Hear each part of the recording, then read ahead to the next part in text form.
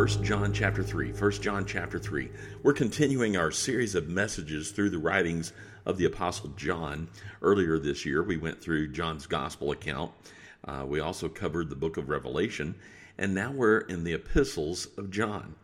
John wrote the epistles to Christians, specifically to address false teaching that was entering the church. Some people were claiming that true believers have a secret knowledge or some special knowledge about Jesus that doesn't come from Jesus himself or the scriptures. Now, there are two false premises. This is known as Gnosticism, Gnosticism, Gnosticism. The two false premises are, one, Gnosticism teaches that all physical matter is inherently evil, and all spirit is good.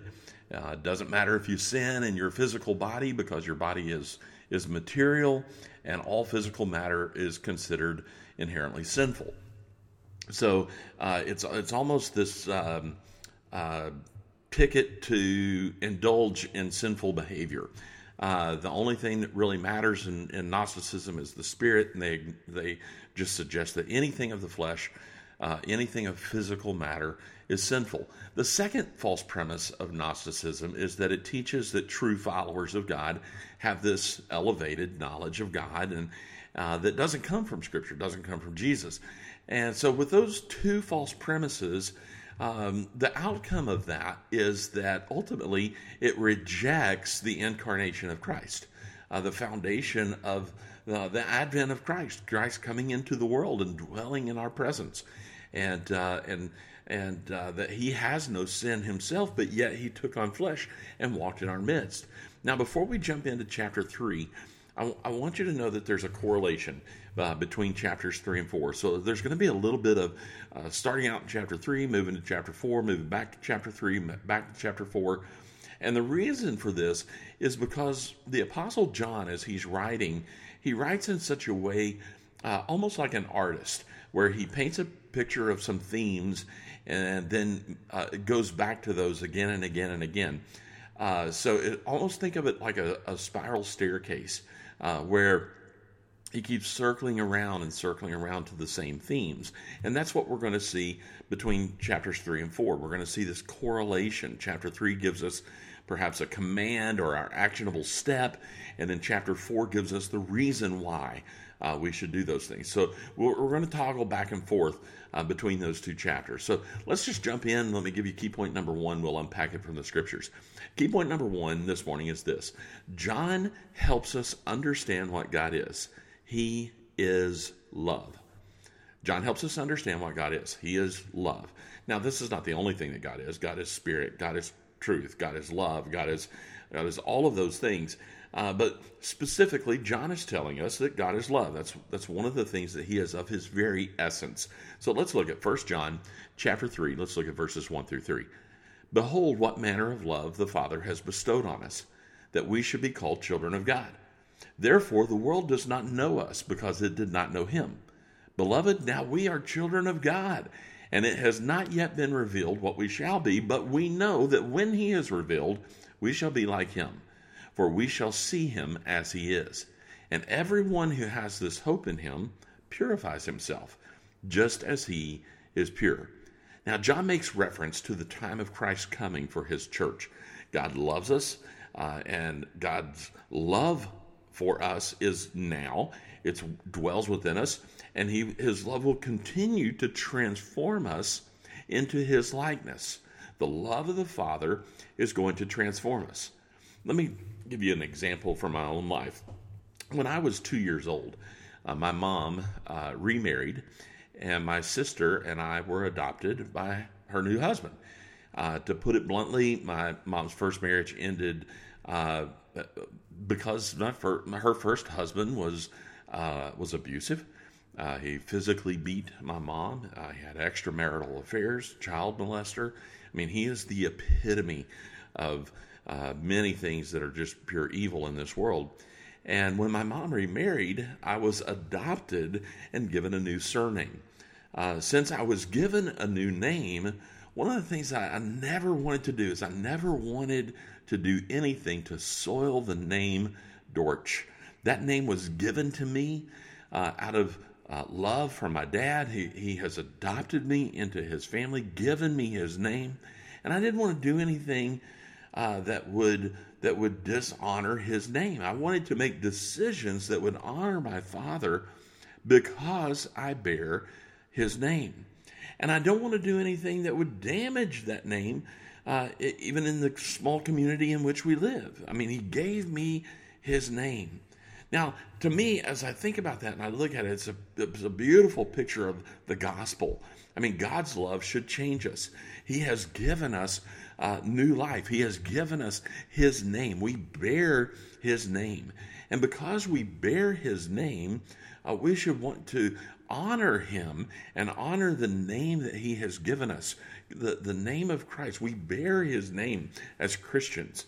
And because of that, his love should transform us to be more like him. It's a beautiful picture of the gospel. Well, let's continue then. As I said, we're going to toggle back and forth a little bit between 1 John chapter 3 and chapter 4. So let's toggle over to 1 John chapter 4. Here's what it says. Beloved, do not believe every spirit, but test the spirits, whether they are of God. Because many false prophets have gone out into this world, but by this you know the Spirit of God. Every spirit that confesses that Jesus Christ has come in the flesh is of God. And every spirit that does not confess that Jesus Christ has come in the flesh is not of God. And this is the spirit of the Antichrist, which you have heard was coming and is now already in the world. Let's just pause there just for a moment. A lot there to unpack, but let's just look at a few key aspects of this. One is that this idea, by this you know the Spirit of God, every spirit that confesses that Jesus Christ has come in the flesh is of God. Again, he's addressing this false teaching of Gnosticism, where they are rejecting the incarnation of Christ. This is a beautiful time of year in which we celebrate the birth of Christ. We celebrate his incarnation and coming into the world. And these people who are teaching Gnosticism in the church are rejecting the very advent of God coming in the flesh. And he says that, listen, every spirit that confesses that Jesus has come in the flesh, that's of God. But if that spirit does not confess that Jesus has come in the flesh, that's not of God.